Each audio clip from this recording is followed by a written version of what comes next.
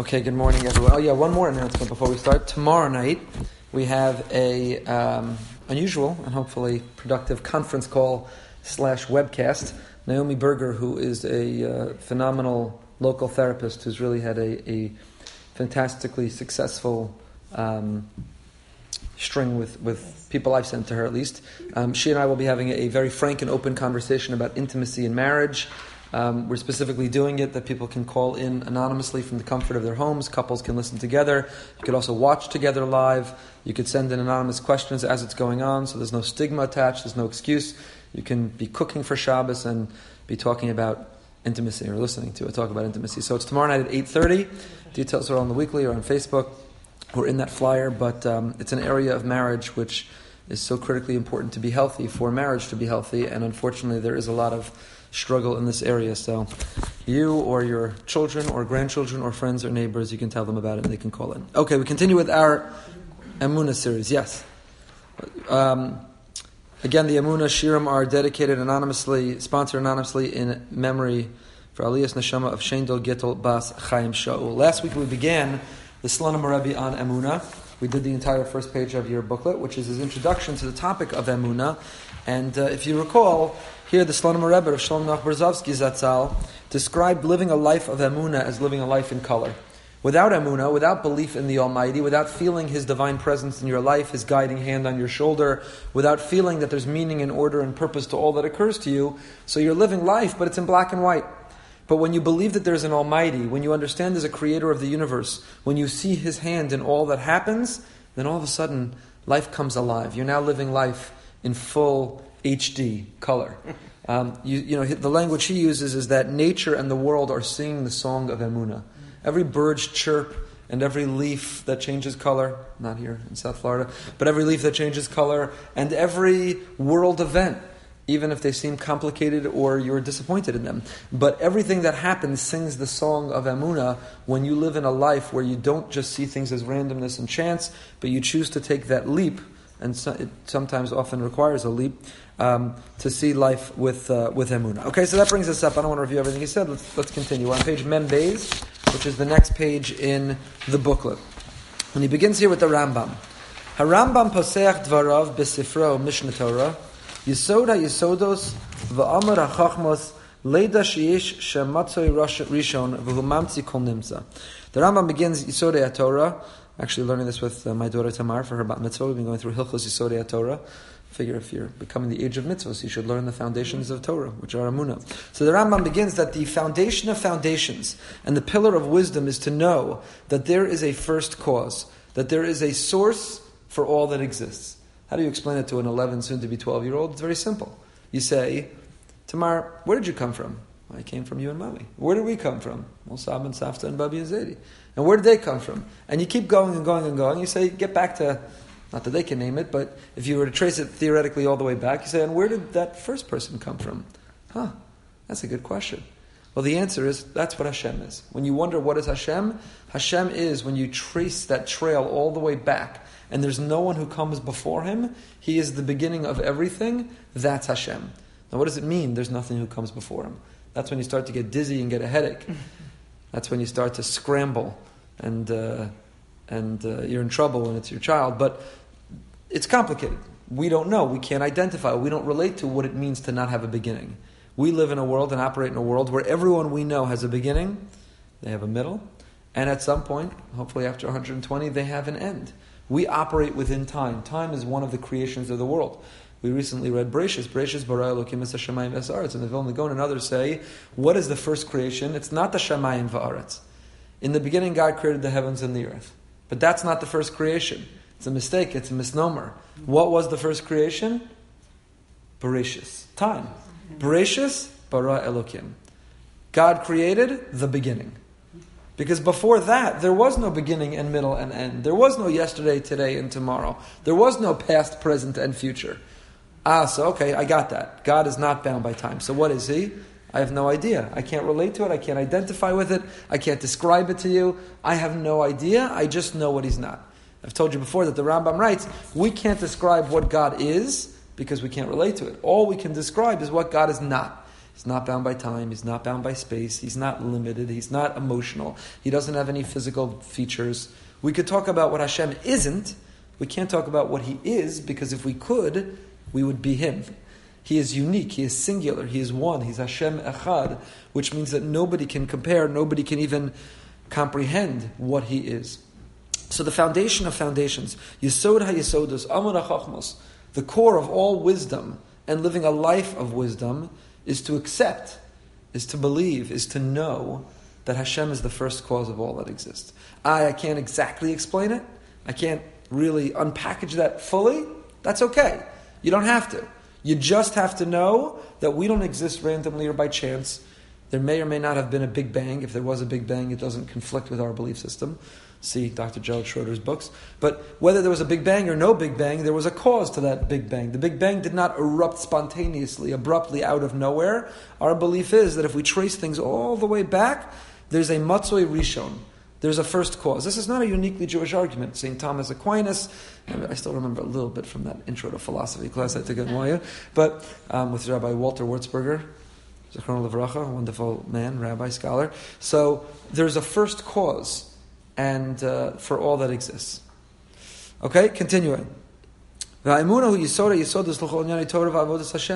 just like the foundation of life, you could be blindly groping through life and feel you're a victim of chance and not understand why anything happens, or you could live a life of purpose and meaning and confidence that even that which is difficult and you don't welcome, but it's reassuring and it's comforting to know that it wasn't an accident, that everything happens. So just like it's the foundation of life, it's the foundation of Torah and serving Hashem.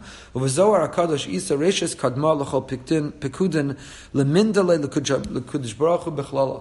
beginning of everything is to know that there's Hashem in general. And to know that Hashem has shlita, that Hashem has dominion over the entire world. Nobody can, not even our president-elect, can overpower the Almighty. Nobody can change His decision. Right? Hashem's decisions are His decision. We weren't having class during Hurricane Matthew, which Baruch Hashem passed us by, and we still daven for those who were negatively affected by it. But it's an amazing thing to me. The Gemara says in the beginning of Tainus that Hashem gives the keys to all of the world. And He says, go conquer my world. He created Adam and Eve, He put them in the garden, and He said, go. I've given you knowledge and wisdom and curiosity, inquisitiveness. Go conquer the world. Go invent GPS systems and cell phones and Tesla cars and rocket ships and go to the moon. Go conquer the world. But the Gemara says that when God gave us those keys originally, He held on to 3. And what were the 3 He didn't give us?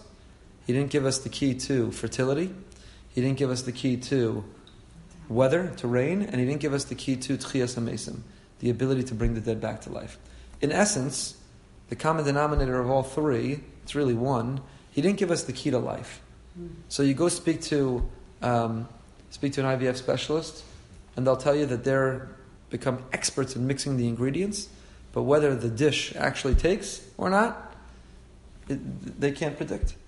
My next door neighbor, Dr. Matulsky, runs a fertility lab, and he will tell you that he sometimes, in the course of a day, he'll mix the sperm and the egg, he'll create that zygote, the blastocyst, he'll wait a few days to see how it develops, and he'll do 2 couples at the same time, and one look like the most unhealthy pre-embryos. There's not a chance.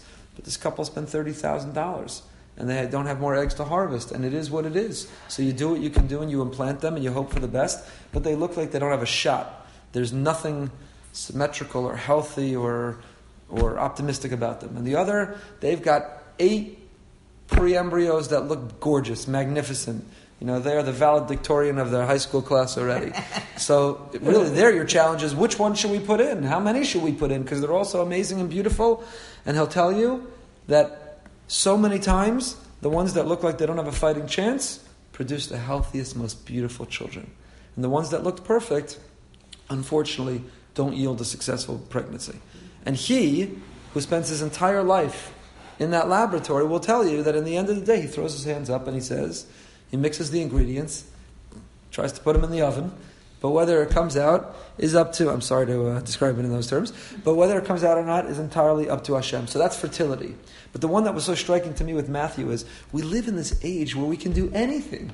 It's unbelievable what we can control and manipulate and predict, and yet, a hurricane's coming, and they have no clue where it's going to hit, when it's going to hit, how big it'll be, how fast those winds will turn. And even more, they can't make it go away. Can't you blow up a bomb and redirect it? Can't you create a big fan, a super fan? Can't we, with all of our technology, there's nothing we can do. So we have all the technology in the world, and we're still all hunkering down and buying flashlights and generators and hurricane-proof and shutters. Because when the Ribono Shel Olam, when nature sends that wind your way, there's nothing you can do. And Tchias HaMesim, we've not been able to overcome death. Death is the great equalizer. It doesn't matter how much money you have, how much fame you have, how smart you are. When illness or death come your way, there's nothing we can do to overcome them. So Hashem gave us the keys to His world, but He held on to those three. And we can try to wrestle them away from Him, but we're unsuccessful. And look at our generation who have made such progress in technology in every area but the weather. Weathermen, they're just guessing. They have no idea. So that's what the Zohar is saying. The foundation of life is to realize that Hashem has shlita ila'a, di ribon alma. He's the master of the universe. Ubara alman kulu. He created the whole world. Shmaya va'ar, the heavens and the earth. V'chol chilein. Laminda d'ishalot v'dayin al alma. So the foundation of life is to understand that there is a creator of the universe and there is accountability to Him. There is a creator of the universe. We have a relationship with Him and we have accountability to Him. Just like it would be absurd for a child to say, when they reach a certain age, you know what? I don't believe you're my parents. I think I came into existence through spontaneous generation. I have no relationship with you and I have no accountability to you and I owe you nothing. You'd look at that child and you'd say, you're a moron. You're a moron. You did not come into being spontaneously. You wouldn't be here without them, and you wouldn't be here without their nurturing and loving and caring you in your infancy. And you absolutely should have a relationship with them, but whether or not you choose a relationship with them, there's an accountability to the decisions you make towards them. And that's the same thing with us. You can say, I came into being spontaneously. There is no creator, there is no God, and I have no relationship with Him. You can choose to say that. That doesn't make it true. Says, Rabbeinu HaKadosh in Pirshu HaKasa, the pasuk says, Ze ashar l'Hashem tzadikim yavo uvo. This is the gate to Hashem, the righteous come. Al midas ha'emunah. That this verse that we say in Hallel, Ze ashar l'Hashem, that verse in Hallel is talking about the character trait of emunah. She ashar l'avodas Hashem. By the way, notice I just called it the character trait of emunah, which we've talked about previously also. Many think that emunah is a philosophy. When do you talk about faith? In Philosophy 101. In that Highfalutin Machshava shir I learned. It's philosophy. But emunah is not philosophy. Emunah is a character trait. I can be patient or impatient. I can be quick to anger, slow to anger. I can be jealous and envious, or I can be happy with what I have. And I can live life with faith, or I can live life in denial that there's a God. Emunah is not a philosophical leap. Emunah is a character trait. In the same way that we work on our other character traits, we work on emunah.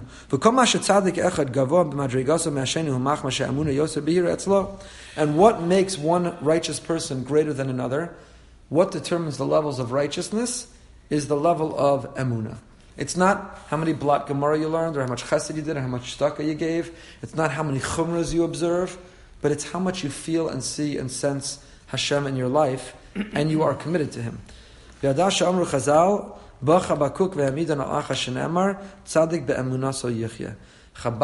the Navi, the prophet says, Tzaddik, a righteous person, be'emunaso yichya, lives through his emunah. What makes the person righteous? What gives them the energy and the power and the happiness of life? Living life with emunah. I've seen rich people who are miserable, and I've seen poor people who are the happiest go lucky I've ever seen. I'll never forget, I was walking home with shul. Somebody who doesn't live here anymore. I was once walking home with shul with somebody with tattered clothing, and I happened to know that they struggle with real poverty and they needed the community support and help. And the way there was a skip in his walk and talking to his kids, he was telling about the parsha and these stories about tzaddikim, and it just seems so happy. And every time you talk to him, he's just so happy, and life is so great. And you want to say, you hold up a mirror, like, life is so great. You got a lot of challenges, buddy. Do you not realize them? And then you have other people with wealth and all the money in the world and time, and they're just so unhappy and miserable. So tzaddik be'emunaso yichya. It's understanding that there is a higher being. Things are not random. One has what they need. What are to calibrate our priorities and our values and how we measure happiness. All of it comes through emunah. Emunah is the core of everything. The alderach ze pirshu ma'amar akasav sheva yipol tzaddik v'kam. Another pasuk in Mishlei says that the righteous person falls 7 times, but they get up. Hatzadik hu shemachzik be'emunaso shafilam yipol b'chol sheva hamidos heyos ve'emunaso brura v'tehora yikum kol nefilos of barasha akasav yipol ba'achas nefiloso yiba'achas hainu be'emunah umi yikmenu. So the psukim in Mishlei and Proverbs contrast. The righteous person can fall 7 times, they get up, no problem. The wicked person falls 1 time, KO, it's a knockout. They're out for the count. They can't get off the mat. What's the difference between them, says the Slonim Rebbe? The righteous person is driven by a sense of emunah. There's Hashem, He believes in me, I believe in Him, I have a mission to accomplish in this world. So you know what? Yeah, I got knocked down. I fell down. I gave into that temptation. I gave into that urge. I looked at or ate or said or did that which I know better from and I shouldn't have done. But you know what? I can get up because Hashem gives me the power and the strength. If He believes in me, I believe in me. And I have a mission to accomplish. So I can do it. So when you know that you have the best manager in your corner, when you have the best audience, spectators rooting you on, when you have the best trainer who you believe has given you everything you need to win, you can keep getting off the mat no matter how many times you're knocked down. But if you're all alone in that corner, you have no manager, you have no trainer, and you have no one rooting for you, and you don't believe in yourself, you get knocked down once, you're done. You're out for the count. So the Slonim Rebbe is describing these psukim. The righteous person can get knocked down 7 times. The wicked, 1 time, and they're out. And what's the difference between them? Is a sense of emunah. Emunah is empowering. It gives you strength, gives you confidence, gives you courage, gives you faith. It gives you all these tools which are necessary to endure the sometimes hard situations that life throws your way, or the self-imposed mistakes that we all make and fell prey to. If we believe in ourselves and we know Hashem believes in us, then we have the ability to keep getting up. Rabbeinu HaKadoshim, Zechusam Yagain Aleinu, we're in the 2nd paragraph. Amru, our great rabbis, may their memory be a blessing, say, Sha'idei Emunah Tahora Yachol Ha'adam L'shanos Me'anhaga Shal Teva L'anhaga Shal Amayla Miderech HaTeva. This is going to be, stay with me here a little bit. But the Slonim Rebbe, here we come with some Hasidic, Kabbalistic view. But he says, Emunah gives us the capacity to transcend nature. Nature dictates certain things will happen. But if you live with Emunah, you have the strength and the power, and you can invoke bracha from Hashem that can transcend nature. Umar Nasaba Kedosha Malcha V'Taya Osa Mofsim L'Mayla Me'ateva Aydei Ashroshas Emunah B'Leiv Habayim Lafanav. This great Rebbe used to be able to create all kinds of wonders and miracles when he would employ his sense of emunah in his heart, and he would tap into the depths and the profundity of that emunah. He was able to transcend and supersede certain natural limitations. Uv'koach emunah azos hayamamshech lahem Yeshua. Ulefamim kishayamargish adayan lo hechtir b'sochem emunah brura. And at times when he would feel that the person that he was offering, who came to him for a bracha and he was trying to help, that they didn't have that level of emunah. Hayachozer itam harbe pa'amim animamin. He would recite the animamin over and over and over with that person. I forgot which Rebbe and I forgot the story, so I'm going to butcher both. But what's the story? Maybe the Stipler. Someone came to the Stipler for a bracha. They were in the hardest situation. And I forgot how the Stipler manipulated the conversation, but basically said, I can't give you a bracha, only you can daven. And the person, no, but I understand that you have to give me a bracha. I came to you, they said that my child will only get better if you get... And he explained, have you davened? I can't give you a bracha. Have you No, forget my davening. Yeah, I daven. Forget that. But I understand that your bracha is the only thing that I need. Please, yeah, with desperation. And the Stipler was trying, I think it was the Stipler. The Baal HaTanya. It was the Baal HaTanya. 2 weeks in Tanya, chapter 26. No, just because I was, I know. Sorry. Just because you learn all day long and all day and all day. So, the Stipler, the Baal HaTanya, both, neither. But the idea was that how often do we think, I have to do the skula, I have to put the key in the challah, wear the red bendel, and do the thing. I have to get a bracha. I have to send my name in. I have to give the. I have to take that shortcut. I daven. Yeah. Maybe I daven. Maybe I don't daven. I talk during davening. I leave davening. I come davening late. Davening. Yeah. But did I do that shortcut? Did I do that? Often counterfeit and superstitious route. So even a Chassidus, and we have a tradition about brachos. Brachos we don't minimize. The Gemara says that Birchos Hedyot al tiyakala beinacha. Don't minimize even the bracha of a simple person. Somebody gives you a bracha, they're invoking blessing from Hashem. Don't reject it. Even the bracha of a very simple person, of a child, is a very powerful force. So we don't at all minimize or reject bracha, but the bracha can't begin to compare or compete with the power every one of us has inside us to turn to Hashem with a sense of desperation. Whatever that desperation you have for that one doctor who's the mumche who could take care of you or your child, whatever that desperation to get into that Rebbe or that Gadol or that Talmid Chacham to get the bracha, well, that you could have if you just close your eyes. In shul or out of shul. Take you 3 steps back and 3 steps forward, or don't even open a siddur. Just talk to Hashem from your heart. But when we tap into that koach ha'emunah, when we show Hashem that unbelievable faith, that unbridled faith in that moment, that the desperation ultimately is directed towards Him, then incredible things can happen. And yes, he's writing this from a Chassidish perspective, but this is what the Rambam writes. The Rambam says that hashgacha pratis, God's providence, God's influence in our lives is directly proportional to our belief in Him. Or put differently, if you don't think God exists, and you think that all that dictates the world are the rules of nature, so God says, no problem. Let me pull back. All yours, the rules of nature. Let's see how, now you're a statistic. Now you're a piece of data. Now it's randomness. Now let's see. And when you say, God, I could care less about the data and I could care less about the statistics, but I believe in you. And I don't care what they're telling me and I don't care what my chances are. Not that we should ever not be realistic and so on. I'm not endorsing giving people false hope. Should never ever give people false hope. But when a person says, Hashem, despite I'm realistically looking at the data and statistics, but despite that, I'm holding out hope and the knowledge that you can do everything.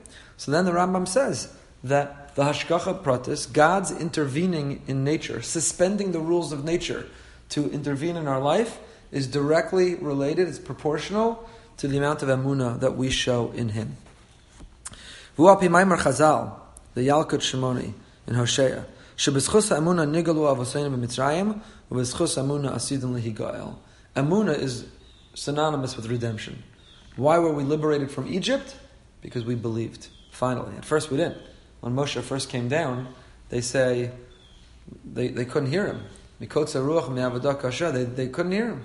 What are you talking about? There's a God who's going to take us out. Are you kidding? This is the only reality we know. We don't know any differently. Leave us alone.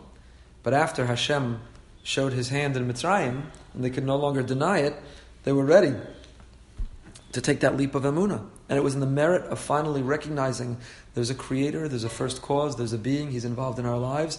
He craves a relationship, He loves us, we love Him, we have accountability. Finally accepting all that is what merited that redemption. And it's only when we feel that again that will merit the future redemption. This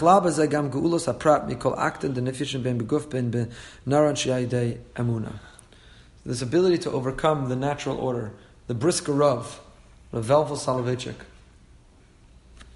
Rabbi Soloveitchik from YU's uncle used to say that he had, it's a skula, but it's not a skula. What was the skula? That if you're ever in a difficult circumstance, if you're ever worried, you should just repeat the phrase over and over again, Ein od milvado. Right. There is nothing but Him. There is no one but Him. And he tells the story, actually, that running away from the beginning of the Nazis, the anti-Semites, and he was on a train, and they came on the train, and they thought they were going to confront him, knowing who he was, and he was going to be persecuted, and he just sat there and closed his eyes and said over and over and over and over, Ein od milvado. Now again, were there people who had an unbelievable emunah who were murdered by the Nazis in the Holocaust? Yes. Likely millions of them. Do I mean to suggest that there's a direct correlation that if you have the emunah, then you have no infertility and no cancer and no marital problems and no health problems and no anti-Semitism? I'm not suggesting that whatsoever. However, whatever does come our way, we have the toolkit to handle it and hopefully to overcome it. And if not, at least to be able to endure it when we employ emunah. So the Brisker Rav said it's not a skula in the sense that it's something shticky. Ein od mavado is a tefillah, it's a prayer.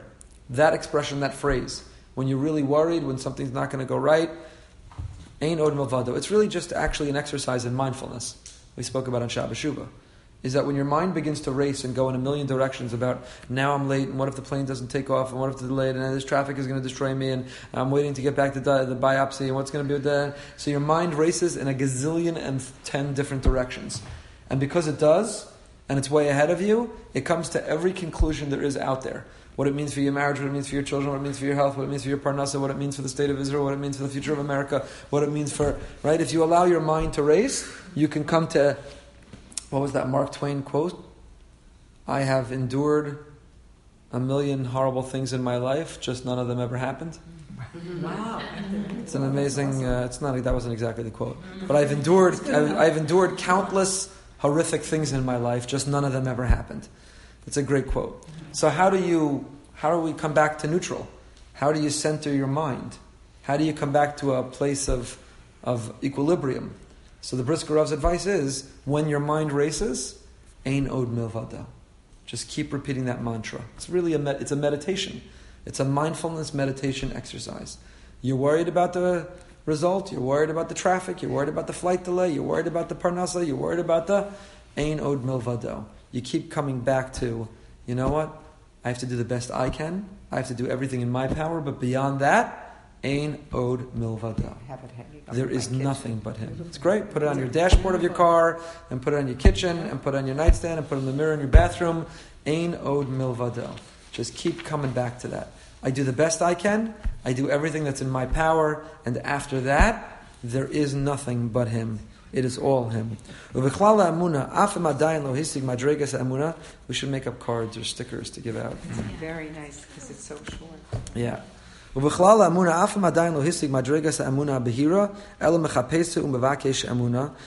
within Emunah is, even if a person doesn't have Emunah with clarity, and this is a very important point that he's making here that I want to make. You could come to these classes and have the incorrect perception. You know, Goldberg is giving all these talks about Emunah. Wow, he must have unbelievable Emunah. He lives with pure faith, everything's perfect, he sees Hashem all the time. So, first of all, I give all these classes because I'm working on Emunah, and the best way to work on Emunah is to be mindful of Emunah, and the best way to be mindful of Emunah is to keep talking about Emunah. But I want to make something very clear. Everyone, almost everyone, certainly I, have moments of doubt. People are not honest with you if they tell you that every minute of every single day, there's nothing but Hashem, everything's pure faith, everything's all good. Everyone has moments of saying, really? Why, Hashem? If you're there, why would you do this? Are you there? I'm looking for you. I don't feel you. I want to feel you. I want to connect with you. I'm looking for you. And I want to understand you. And I'm protesting against you. So everyone goes through their ups and downs. In fact, it's this week's parsha. In this week's parsha, Avram has the Akedah. Hashem says to him, take your son, your only son, your precious son. It's not his only son, but it's the only son from that wife. It's not the only son he loves. It's a beautiful Rashi. It says, Kachnas binchas yechidcha, take your son. Okay, so he knows which one. Avram says, which son? He says, yechidcha. He says, your only son. He says, I have two only sons. One's my only one from Hagar, one's my only one from Sarah. Asher ahavta, the one you love. This is the beautiful part. Avram says, I love both. Hashem says, fine, it's Yitzchak. That's the point. You read Rashi, and you could feel Hashem's exasperation. Like, okay, enough. Like, you know who I'm talking about. Well, you have to play this game for me. Kachnas bincha, take your son. I have two sons. As Yechidcha, the only son. As Asher Havta, I love them both. As Yitzchak. There's a lot to talk about in next week's parsha when Avram dies and Yishmael comes to the funeral. Yishmael's been expelled from the house. He's been exiled. He's been rejected. How does he show up at the funeral? It has a lot to do with this Asher Ahavta. Because he knew, as far away as he was from his father, that Asher Ahavta, that his father never stopped loving him. But that's a whole other discussion. So God tells Avram, take that son that I promised through whom you will build a legacy and transform the world. You know that son that was going to build your family and make you a name in the stars and the sand and all that stuff? Remember that son? I'd like you to take a knife and slit his throat. That's a test. I'd say that's a big test. And why would Hashem give him that test? I'd like to believe, I follow the commentaries who say God never intended it, but God gave that test for a very simple reason. Avram's intuition was to do chesed. Avram was kulo chesed. He was a person of loving kindness. He was predisposed. He had an intuition and an instinct to love. Love, love, love, love, love. 3, talking to God. We spoke about the Parsha Shir yesterday. You're interrupted by 3 strangers who come up, and you tell God, could you wait a few minutes? I got to take care of these strangers. You just love everybody. You love everybody. Love, love, love is what pushed Avram. So God says, how do I know that Avram is really serving me with that love? Maybe he loves because he's just a lover. That's who he is. He's a lover. He's a child of the 60s. He's a lover. How do I know that the love is really because he's directing it towards the service of me? So Hashem says, you know how I'm going to test him? I'm going to ask him to do something that's the opposite of love. And let's see whether he really does it all for me or does it all because that's his instinct. If he's willing to and able to do even that which comes unnaturally, it means that which comes naturally is also for me. So Hashem says, take your son and slit his throat. Hashem never meant it. He wasn't going to follow through on it. But he wanted to know whether Avram was willing to say yes. And when Hashem says jump, he says how high, even when it's... And that's why when the Malach says, stop, he says, Ate Adati, now I know, Kirei Elokim ata, that you have Yira. I always knew you had Ava. Avram, I always knew you were a lover. But I didn't know if you had awe. I didn't know if you were able to do this. Yaakov's intuition, what's Yaakov's character trait? Titain Emes Yaakov. Yaakov is all about truth, honesty, truth. He can't tell a lie no matter what. Hashem says it's wonderful that you have this instinct and intuition towards truth. How do I know it's directed to me? How will I know? There's only one way. I'd like you to dress up like your brother and go lie to your father. Let's see. So we're all predisposed with certain intuition and instinct, and to direct that towards Hashem is somewhat easy. But can we also do that which comes unnaturally, that which is uncomfortable? That's the test that each of the Avos went through, and that's what revealed to Hashem what was really happening. So why am I telling you all this? Let's come back. So Hashem says to Avram, take your son, go to the top of the mountain, do what you got to do. And it says, on the 3rd day, Avram arrives. What happened during those 3 days? Text leaves it out. What happened during those 3 days? So the Medrash fills in. And the Medrash tells us that Avram encountered all these phenomena that tried to convince him, don't go through with this. What are you, crazy? So he tried to cross the river, and the river went high up to his neck. And he had to wade his way through it. And he tried to cross the mountain, and he tried to this, and he encountered that person. And the Medrash describes each of these things that try to block his way. And Nechama Leibovitz, Allah Shalom, Zechron Levracha, in her Perush, has a beautiful explanation of this Medrash. And she describes that the Medrash is not talking about natural phenomena. The river didn't come alive and talk to Avram. The Medrash is really talking about all these things that happen in Avram's head. That every step of the way, Avram had these thoughts that were haunting him that said, don't do this. Hashem loves you. He would never want you to really do this. And he made that promise to you. He can't really want this. And every step he took, he started doubting. Doubt plagued him for 3 days. And he had to overcome the doubt each step till finally, Vahi Bayom HaShlishi, finally it was the 3rd day, and he put one foot in front of the other and he arrived. And Avram becomes a precedent for us of being able to live with doubt. We don't encourage doubt. We don't introduce doubt. We don't dwell on the doubt, but we allow for doubt.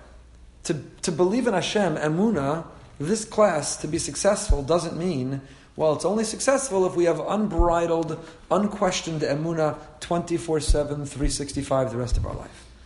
We hear news, we endure challenges, we experience pain, and it's only natural that little doubts creep in, our own or we hear of others. And little doubt creeps in. That's okay. Avram had those doubts creep in. And Avram put one foot in front of the other until he arrived. Struggling with the doubt is actually what yields greater faith. There's room for doubt in faith. I actually think that a faith that has no doubt, in some ways, is a fake faith. If you live this life in this world, with what this world throws at you, and you've never had a moment of doubt, I'm not sure how authentic your faith is. A faith which never had doubt could be a very superficial, lip service, counterfeit faith. Again, we're not searching for doubt or introducing doubt or let's sit around skeptically talking about all the reasons not to believe in Hashem. Right? We're not introducing doubt, but a doubt that a faith that never had doubt, I'm not sure about. There we have a concept called Emunah Pshuta. I'm not talking about that right now. But a sophisticated Emunah has also had confrontations or tension with doubt. And that's what the Rebbe is saying here, the Slonim Rebbe is saying. In Madayan lo hisig madregas emunah behira. You're not yet at a point of a pure, clear, unquestioned faith. Ela mechapesu umevakesh emunah. You're looking, you're searching, you're asking, you're curious. Kamashikasav maran asamba kedoshim islanim tzchus yagin alenu b'maimar hakasav shotato b'chutos Yerushalayim u'ru in timtzu ish mevakesh emunah ve'eslach la. He's going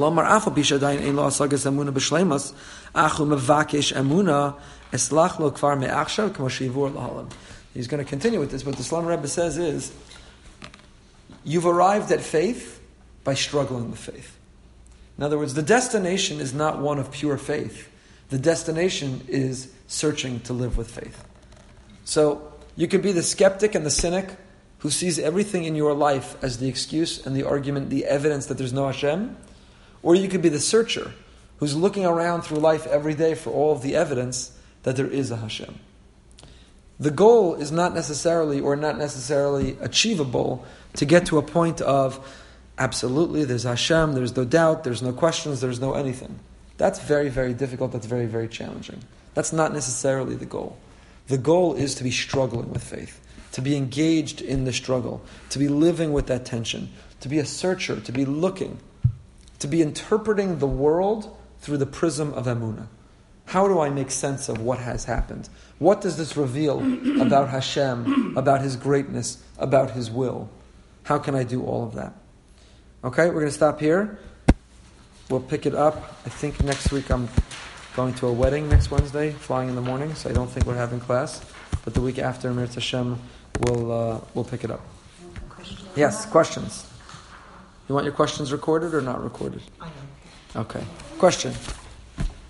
You mentioned about finding comfort in Emunah in spite of difficult situations. Yes. Even though you don't question your Emunah, how do you find the comfort? I'll tell you what I meant by that. I've lived a very blessed life. Very blessed life. Bli ayin hara. One of the hardest things I went through is when in between my second and third children, my wife had a stillbirth. Turned out it was a boy. But anyway, it was a very hard time. And living through that, in retrospect, we're blessed, 7 healthy, amazing, beautiful kids, and it's nothing compared to the hardship and challenges that people go through. I'm only sharing it because it brought this to light for me. I vividly remember going through that the only thing that gave me comfort and strength was the confidence that this wasn't random. It wasn't a fluke, that this was somehow directed from Hashem. What was the reason? What was the cause? Everyone tries to offer their comforting things. Where was the comfort?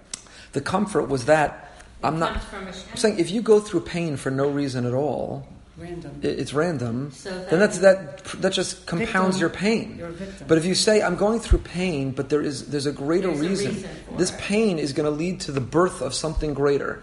I may see it, I may never see it, I may understand it, I may never understand it, but I know that pain is never random, and pain is never without a reason. Then I know that every moment of pain I can endure because it's going to lead to a greater pleasure, a greater reason. So I don't know. People who are going through truly hard times, if you don't believe in God, I don't know how you get through it. So God forbid someone's diagnosed with something terrible. So what? They're supposed to find comfort and courage by saying, well, I'm a statistic. X% of the population get this illness, and I'm one of those X%, and X% will get better, and I may or may not be one of those X% that get better. And X% get the side effects, and I may or not be one of those X%. And you know what? There's no meaning, there's no order, there's no meaning to my pain. I'm just suffering because I'm a random statistic. I don't know how that person finds the strength to go. Whereas if someone says, I hate this pain, I object to this pain, God, I'm protesting you're giving me or someone I love this pain. I will do everything in my power to relieve this pain and to get rid of this pain. But if in the end of the day there's pain, there's a reason. It's not a fluke. That pain is going to give birth to something better, greater. There's reason. There's order. That's what I meant by that. Well said. Someone else had a question, comment? Okay. Everyone have a great day.